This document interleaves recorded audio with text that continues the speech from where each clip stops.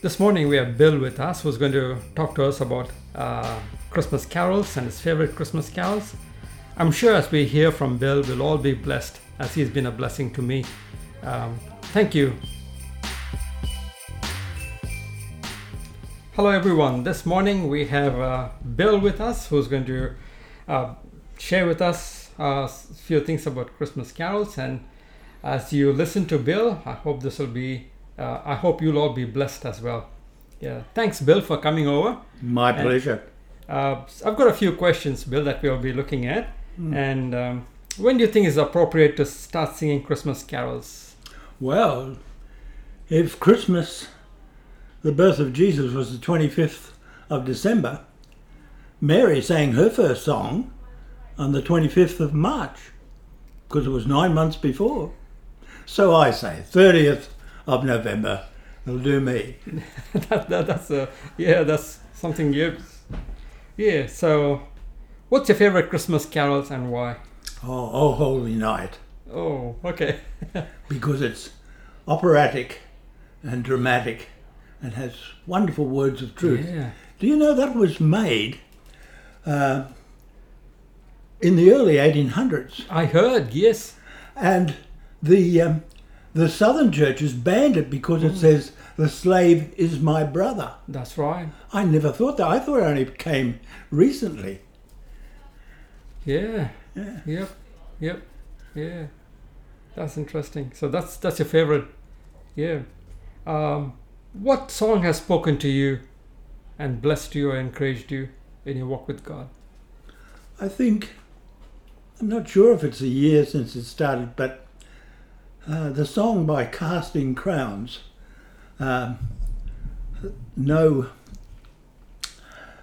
there are no scars in heaven, the only scars in heaven, because I lost my wife 4 years ago to cancer, and it speaks there of the thought of a spouse who is gone, and that has been a real encouragement to me. That it's not time that heals, it's knowing that there are no scars in heaven except on the hands and the feet and the side of our Saviour.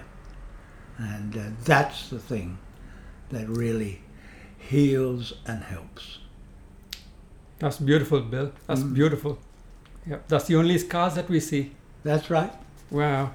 Thomas was so stricken when Jesus was able to show him the scars. Yeah. But we won't have any scars. There'll be nothing broken in heaven, and all things will be renewed. But we'll see the Lamb of God as he was slain. Yeah, that's so wonderful. Yeah, and so assurance as well, even for those who are going through pain and suffering. That's right. Yep. Can you share with us a scripture related to Christmas story that you love? I love Luke chapter 2, where Jesus has been born. It's about 8 days later, because he is circumcised and he is named.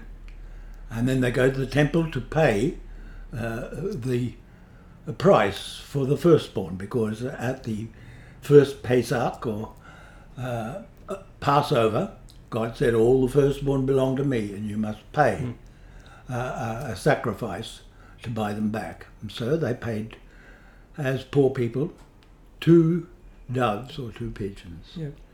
But then Simeon, the Lord showed him this was the Christ, this was the Messiah.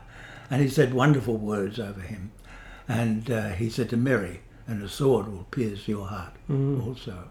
And then Anna.